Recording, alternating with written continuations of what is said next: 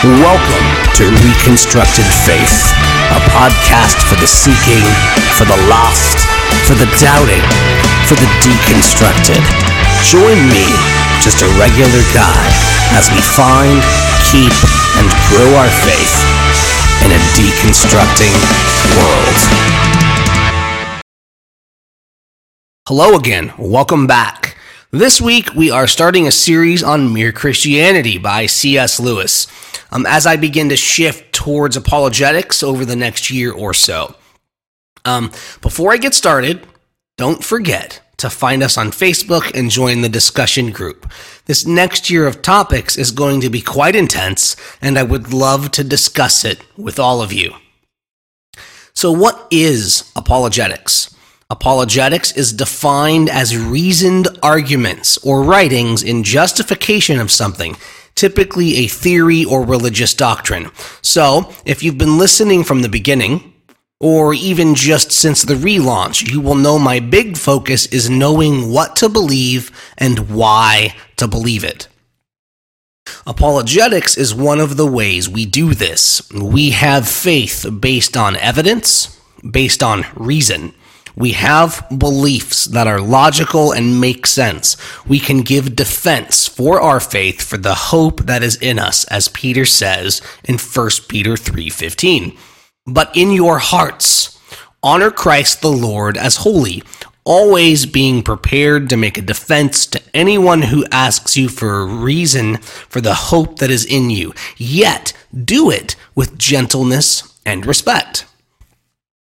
Because we have moved beyond just believing because we do, or just because we always have, or even beyond experiencing XYZ, we can give a reasonable defense, one that isn't based on a Bible they don't believe in, and we can be respectful of their God-given intellect.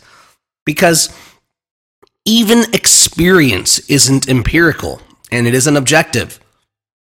You could tell someone your experience. And while personal testimony can be powerful, not everyone is going to come to the same conclusions as you. So, to have a faith that is based on something you can point to is a huge witness, especially in this climate. Many of the most skeptical, the most resistant, are those that grew up with parents of faith. Parents of faith who said one thing but did another. Parents of faith who couldn't address the problem of evil or why bad things happen to good people. Parents who had no good defense other than the Bible tells me so. Now, obviously sometimes it does come down to faith. It does come down to because Bible. But instead of that being our answer for everything, wouldn't it be nice to be able to have a reasonable defense? So, what if you aren't someone that really has gospel conversations? Maybe most of your friends are already believers. Certainly you don't need apologetics. Certainly you do. God wants us to grow in our faith, to be mature, to engage faith not only with our hearts, but our minds. After all, Christ tells us to love the Lord your God with all your heart, soul, mind, and strength. Paul says in Romans, it is the transforming of our mind that conforms us to the image of God. Peter tells us in 2 Peter to grow in knowledge. Look, once upon a time, science, philosophy, the arts, mathematics, everything was pushed forward by the religious elite. In a desire to know our Creator, we fervently studied His creation, advancing astronomy, physics, medicine. Calculus was invented by a fervently religious man, Isaac Newton, who had to create it to explain the way the planets move when formulating the laws of motion. He created new math to explain new science, calculus and physics. But now we live in a world where people use the Bible to supposedly prove the earth is flat. We live in a world where answers in Genesis exists. We live in a world where Christians attack scientific straw men and prove they don't really understand anything at all. So what apologetics does is it looks at moralism, It looks at creation. It looks at any number of things, and it asks why, how, and it helps us conclude there is in fact a God. It can even point to what is classically called a personal God. Now, this term does not mean that God is personal to each of us, that mine is this way and yours is that way, and Sally next door, her God is different entirely. What the term personal means is that God is a person. We can see evidence of a God that exhibits personal traits and personality. This is in fact what we mean by a personal God. So what I want to help do away with, and this may offend some of you, and if it does, just bear in mind the truth sometimes does that, is to do away with stupid Christians and stupid Christianity. We should all desire a faith that engages both our hearts and our minds, and I feel like so often it is one or the other, but especially feelings and experiential based when it comes to the modern evangelical context. So I definitely feel called to try and inspire others to engage that intellectual piece. So now that we have touched base on what apologetics is and why it's useful, why Mere Christianity? Well, it is probably the most read, most respected, most recommended apologetic of all time, ever. And it goes beyond that. It starts as an apologetic and becomes a treatise on what Lewis believes is the baseline for Christian thought or mere Christianity. If you would like to purchase Mere Christianity and follow along, I have included my Amazon affiliate link in the description, as well as a link to a study guide if you would like to study it for yourself. I have linked Richard Baxter's Reformed Pastor, as well as Calvin's Institutes as they relate to this episode.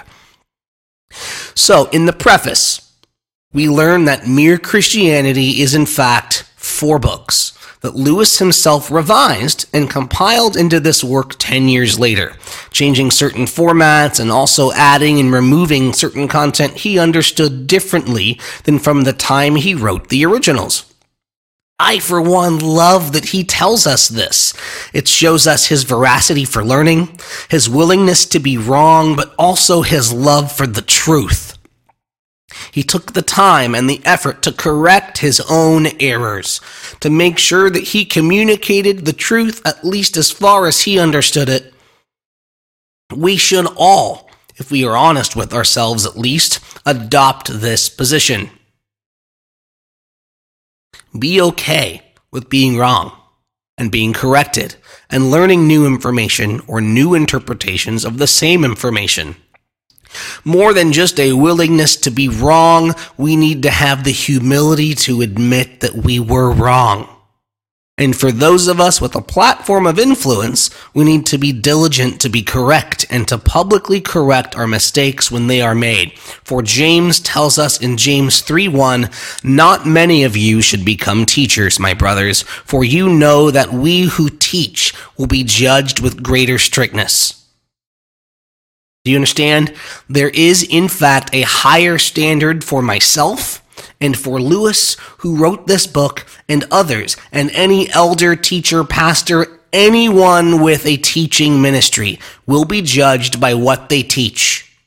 I think Lewis was aware of this and corrected his errors. His first major point is that the point of Mere Christianity is not to help you decide a denomination. Even though he himself was Anglican, he did not feel led to get into the particulars. Often he states, and I do agree, that the differences between denominations are often lofty theological ideas best left to the experts, and that discussions of such deep into the pool matters do nothing to attract the outsider, but in fact deters them from belief. He doesn't say this, however, to infer that denominations are bad, or that theological discussion is bad. Quite the opposite. It is valuable as an internal debate over things like the nature of Christ, his divinity, the Trinity, charismatic works of the Spirit, the nature of baptism, what is the Lord's table and how it should be taken, present kingdom or coming kingdom, does the new covenant excuse us from God's law, women leaders, homosexual leaders, even things like the nature of church government. These are all vital to what it is to be Christian and to what it is to do church. But these things need only be discussed with those who have already come to Christ. So this book will not be deeply theological, but in fact be a defense of what Richard Baxter called mere Christianity. Before we look at who Richard Baxter was, I do want to actually take some time to touch on denominations. Because so many people these days act like denominations are a work of the devil, and that if we somehow just got rid of denominations, the church would be unified. In fact, I want to make the case that denominations are necessary for the purpose of Sunday worship and having a body of mostly like-minded believers to be part of, elders to be underneath, and teaching that hopefully challenges you but passes the test of right doctrine are very important things. And what we need to do is learn to agree to disagree. We need to learn to divide what is primary or mere Christianity, which is the point of the book, and secondary doctrines. I think there are lines we can draw, maybe on things like the importance of charismatic works of the Spirit, or if communion is simply a memorial, or that when Christ said, "This is my body," it is somehow true in its most literal sense. If baptism is just a symbol of an inward change, or if it's somehow itself an imparter of some deeper spiritual thing, as Peter said in 1 Peter that baptism now saves. These are valid reasons, I think, to not do church with someone, as you can't affirm the things they are affirming in their ceremonies and liturgies. But when it comes to loving your neighbor, when it comes to being salt and light in the world, there is no reason we can't learn to be more ecumenical. I think we need to learn to have the category of I wouldn't do church with you, but we can do life together. So, when thinking about myself in terms of where I would fit denominationally, which is something we should all ask ourselves for the purpose of this exercise, I am closest to what is called a particular Baptist or Reformed Baptist, which really is more a form of theology than an actual denomination. Now, there are some churches within the SBC that would hold to this confession, that being the 1689 London Baptist Confession of Faith, but they don't have their own governing body. There are many others still who would consider themselves traditionalist. There are two main differences between your mainline or traditional Southern Baptists and more Reformed or particular Baptist. Those two differences are Calvinism and covenant theology. So this is the idea that rather than all men having the free will to repent and believe, ultimately leaving your eternal fate in your own hands, the logical conclusion of which is that it is by your own power to choose that is in fact the final cause of your salvation, which is in fact the traditional Baptist view. The Calvinist view would be that man is in fact dead in their sin, unable to believe. The Bible says a lot about the natural man not understanding that which is spiritual, and that, as Ephesians 2 tells us, God has elected those who would believe from before creation. Since Jesus is the author and perfecter of our faith, God gives faith to his elect in order that they will believe. This view makes salvation all God. It is God who calls us and God who gives us faith. It is purely from beginning to end an act of grace. The other distinctive, as I stated, is what's called covenant theology. So, there are two main streams of theology in Protestant thought, what is called covenant theology and dispensational theology. And there are divisions under those umbrellas, but we're just doing the 30,000-foot flyover. So, covenant theology sees all of Scripture through the lens of God's covenant of grace, his promise to save for himself an elect remnant people. And the whole Bible is really just one unified story pointing to the cross. There is one path to salvation, by grace alone, through faith alone. Those in the Old Testament looked forward to their Messiah and were saved putting faith in God's promise. Those post-Christ, us, we are looking, are also saved by God's promise to save his people. But we now have the antitype. We have the fulfillment of the promise rather than just the type and shadow that existed in the sacrificial system in the law. And all who have faith are the true children of Abraham. As Paul tells us in Romans, there is no distinction between Israel or the church, but one elect people of God, unified in Christ. We see the whole Bible as useful and applicable to the people of God because we see it as one covenant of grace in different expressions. Dispensational theology, on the other hand, breaks up the Bible into 7 sections. In each section, God dispenses a covenant, but rather than this being a covenant he promises to keep, it is dependent on man's obedience. We fail to keep the covenant, God ends that chapter and he starts a new covenant. This has been done 7 times through history, and only the current dispensation applies to us. It sees Israel and the church as distinct, many promises and covenants being for Israel and not for us. This leads to premillennial eschatology because the church must be absent for God to finish his work with Israel. So this is where the idea of a rapture and all of that stuff comes from. Covenant theologians typically hold to an amillennial view, and as such are very gospel and very kingdom-minded instead of being focused on the rapture. I fit both of these categories. Someone who's more or less a Calvinist. There are distinctives I disagree with, but I can more or less hang with it. And I hold to covenant theology, that there is one covenant of grace, that those in the Old Testament were saved by faith looking forward to their coming Messiah, and that we are saved by faith looking back to the fulfillment of that promise, our Messiah, risen King, Jesus Christ. So even though it wasn't really Lewis's point, I do want to sit here for a while. We can't ignore denominationalism. As long as people have opinions, they are going to have opinions about the Bible.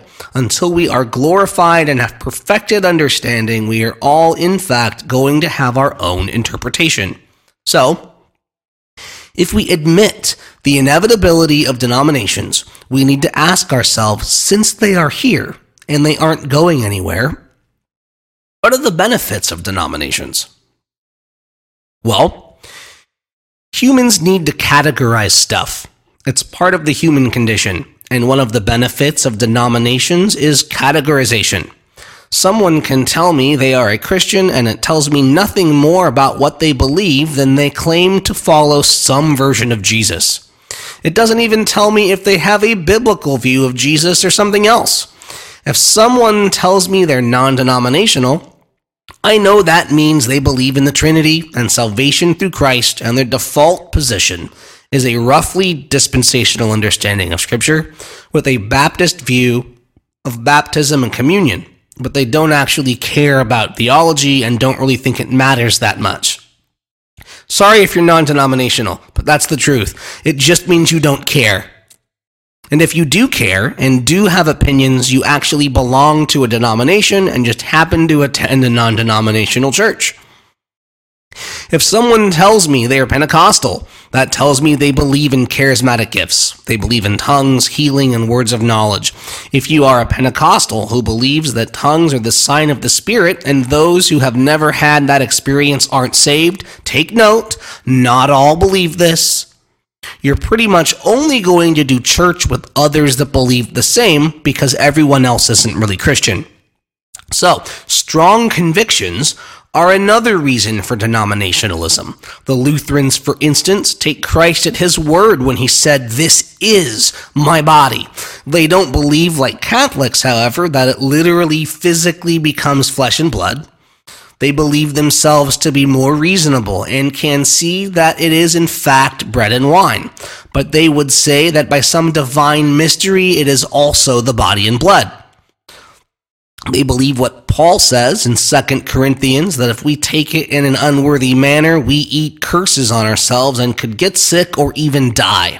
If you go to a Lutheran church and aren't Lutheran, they will not let you take communion there because they don't want you to get sick or die. So, Lutherans can't do church with other Christians because of their view of what they call the sacraments. They don't believe anyone else administers true communion. If you're Presbyterian, it means you are Reformed. But unlike the Reformed Baptist, you see baptism as the sign of the new covenant and you baptized babies, just as the Jews circumcised. So, denominations really just help us have labels for certain kinds of doctrinal beliefs, so it is helpful to communicate ideas. Also, from the standpoint of ecclesiology, that is the study of the church, if you don't know what that means, a denomination usually has a church hierarchy of some kind, so each local body has the support of a larger denominational body. Often, non-denominational churches are completely independent, so denominations are helpful from a support structure standpoint. So those are a few of the ways that denominations are helpful. In what ways is denominationalism harmful to the overall body of Christ, or what one would call the Christian religion? Really, denominations aren't the problem. People are. People are prideful, arrogant, headstrong, prone to tribalism. So what happens when you get ingrained in a particular kind of belief, without the kind of comparative approach that I take, is the insistence you are right, and that anyone who believes differently from you isn't really a Christian. It hinders large-scale evangelism, humanitarian efforts, missions, all those sorts of things, because this group won't work with that group and whatnot. Each group opens up its own shelter or its own soup kitchen or whatever because they don't want to take money from someone they disagree with. Honestly, it causes the church from the exterior to not look that much different from the world. Unbelievers don't care about our theological squibbles. Why does the nature of God matter to someone who isn't even sure if there is one? We seem like we argue over really dumb stuff. It becomes an obstacle for the new believer because, well, what are they supposed to believe? Do you just choose a denomination and go with it? Or how does any of this work? It raises the difficulty curve for entry, that's for sure. And for the most part, we know this. Which leads me to the next problem with denominationalism, the overreaction to denominationalism, which is non-denominationalism. Because denominations are divisive, and it is often theological and doctrinal issues that cause division, the idea is to just not get theological, to keep it simple, to love God and love your neighbor, and to not have an opinion about anything else. This leads to my favorite thing, not Christians that don't know what they believe or why. Christians that can't defend or even share the gospel in the postmodern, post-Christian world because they have no basis for their claims. This idea of ending division by just avoiding divisive topics isn't real unity. It aims to solve the problem by not addressing the problem. So what do we do then? Is it even possible for us to be united in Christ and work together as the family of God? This leads perfectly into Richard Baxter, of whom Lewis borrowed the term mere Christianity. So, who was Richard Baxter? Richard Baxter was a puritanical Anglican, part of what was known as the Nonconformists, and he is responsible for helping England find religious unity. As the Reformation was getting into full swing, the Anglican Church, or the Church of England, was formed by Henry VIII and marked in earnest the English Reformation. Over the next 100 years or so, there were those within the Church of England that still thought it too Catholic and believed that each church should be self-governed. They came to be known as the Congregationalists. The Puritans were part of this movement. In Scotland, John Knox had started the Scotch Presbyterian movement after bringing back to Scotland a copy of Calvin's Institutes of Christian Religion and Ecclesiastical Ordinances, which detailed the idea of the church being led by a plurality of elders instead of a single priest or bishop. Because men are depraved, Because no man is good, no single man should be trusted, and the elders would hold each other accountable. That church would be part of a larger district that was comprised of elders representing each church, and so on until you get to national and worldwide levels, where one elder from every church would be present in a great assembly. Despite what people think about Calvinism as a whole, this is probably Calvin's biggest contribution to the church: Presbyterian ecclesiology. By the 17th century, the Anabaptists had begun to gain influence in England, and there began to be an influx of Baptist ideologies, as I said before, named for their doctrine of baptizing those who profess belief, or credo baptism, instead of baptizing infants into God's covenant, which is paedobaptism, a memorial view of communion, literally just an empty symbol that we do in remembrance, versus any kind of real presence or means of grace. Politically, the Anabaptists were the most dangerous, as they brought the idea of a separation of church and state, which the Puritans brought with them to the New World. England was fracturing, and it was doing so along the lines of religious affiliation. Baxter, an Anglican who favored the Puritans, sought to bring unity within the Church of England. Though a man of great conviction, having written over 200 works, long controversial treatises on theology and doctrine, he saw all believers as a large family under one loving Father. Despite the aforementioned convictions, he had no interest in disputes between Anglicans, Presbyterians, Congregationalists, and those that would become the Reformed Baptists. Rather, with his well-known saying, "In necessary things unity, in doubtful things liberty, in all things charity," he was able to find that common ground and get parishes and pastors to work together for common goals. This common ground, the core beliefs all Christians share, are what Baxter and later Lewis, entitling his book, called Mere Christianity. But if he hadn't known firstly for himself what he believed and why, and then the beliefs of those around him, he never could have found that common ground. I propose the answer to unity isn't ignoring theology and doctrine. It is in fact embracing it, learning for yourself what you believe and why, and then listening to the Lutherans, listening to Presbyterians, Pentecostals, hell, maybe even some Catholics, and truly understanding their convictions instead of labeling something a stupid argument because you don't understand it.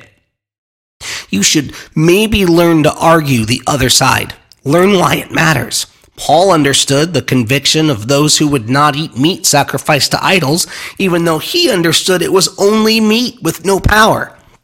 When we listen to understand, instead of listening to respond, something I'm terrible at, by the way, we will learn to respect each other's differences and work together in ways that honor each other's convictions.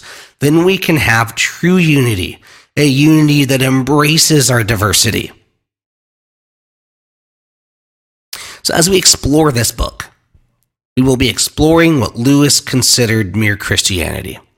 Lewis starts by making the case that a Christian is anyone who accepts the common doctrines of Christianity. That was considered a bold claim then, in the 50s, and it is an even more bold claim now in these days of subjective truth. How dare you judge me? You say you're a Christian and you can't even follow Jesus' words to not judge. They say as they judge you, completely unaware of their own hypocrisy. But if words do in fact mean things, and I think they do, we cannot allow the word Christian to become a vague, subjective term. When that happens, as it has today, then anyone who says they are a Christian is, regardless of lifestyle, beliefs, or lack thereof. After all, doesn't being born in America, the Christian nation, make you Christian? Or maybe believing God exists and going to church now and then. Maybe. Maybe you even go to church like once a month and even read one of those daily bread things. You have to be a Christian, right? No? Oh, I've got it. I know what I forgot. You have to be Republican. Surely that's it.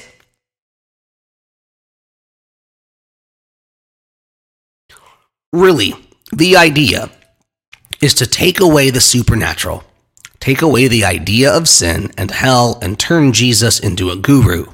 The Old Testament is outdated. The New Testament is full of ideas. Paul and Peter and all those guys aren't binding. Those are just their opinions, written in a certain time and a certain place, and they don't really matter to us modern Western peoples. We really just need to read the Gospels. And not even the whole thing, just the words of Jesus. And even then, none of the stuff about hell, just the stuff about loving your enemy and stuff. And then now that we have a Bible we're okay with and a Jesus that we like, one that's not offensive, we can believe in and follow Jesus as the ultimate moral example. And if we all just live by Jesus' teaching, pain and suffering, which is what hell really is, will go away and we can make earth heaven. That's all it really means. Anything besides that is just old-fashioned, and we can't be expected to really believe all that stuff. Look, we believe in Jesus. We're Christians too. When we don't define what Christianity is, the Jehovah's Witnesses, who believe in a Jesus that isn't God but the Archangel Michael, and Mormons who believe in a Jesus that is the brother of Satan, are Christians too. Because obviously, anyone who believes in Jesus is a Christian. Oh yeah, and it's a relationship, not a religion, so I don't need your standards and stuff. I have a relationship with my Jesus, and you just don't understand. How did we get here?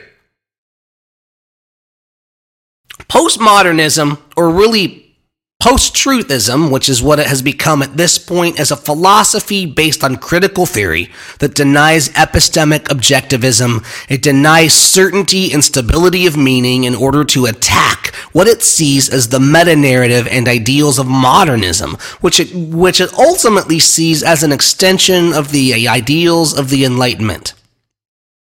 What does all that mean? Well, epistemology is literally the study of knowledge. It is about how we know things, focusing on separating that which is truly fact and that which is just opinion, by asking, what is knowledge? How do we acquire it? And by what means can we know? And this is gonna get confusing, but by what means can we know that we know things?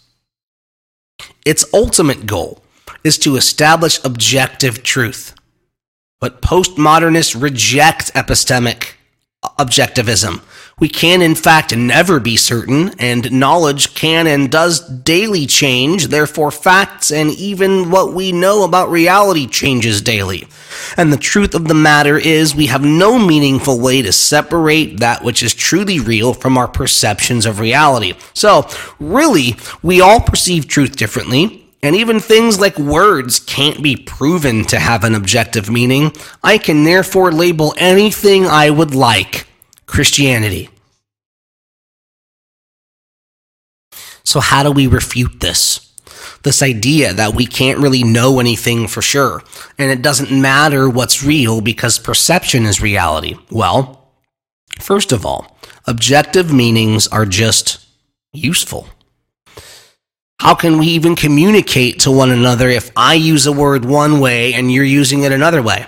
It's not useful, helpful, or practical. So we must define Christianity by an adherence to a set of objective beliefs. If we try to say it is he who loves his neighbor or he who lives like Jesus, we're instantly into subjective opinions. What I consider love for neighbor and what amount is the threshold for Christianity may in fact be different than your standard. While we would both agree that none of us can perfectly look like Jesus, our standard for how much we must look like Jesus to be a Christian could be different. We cannot make what it is to be Christian anything that is meritorious.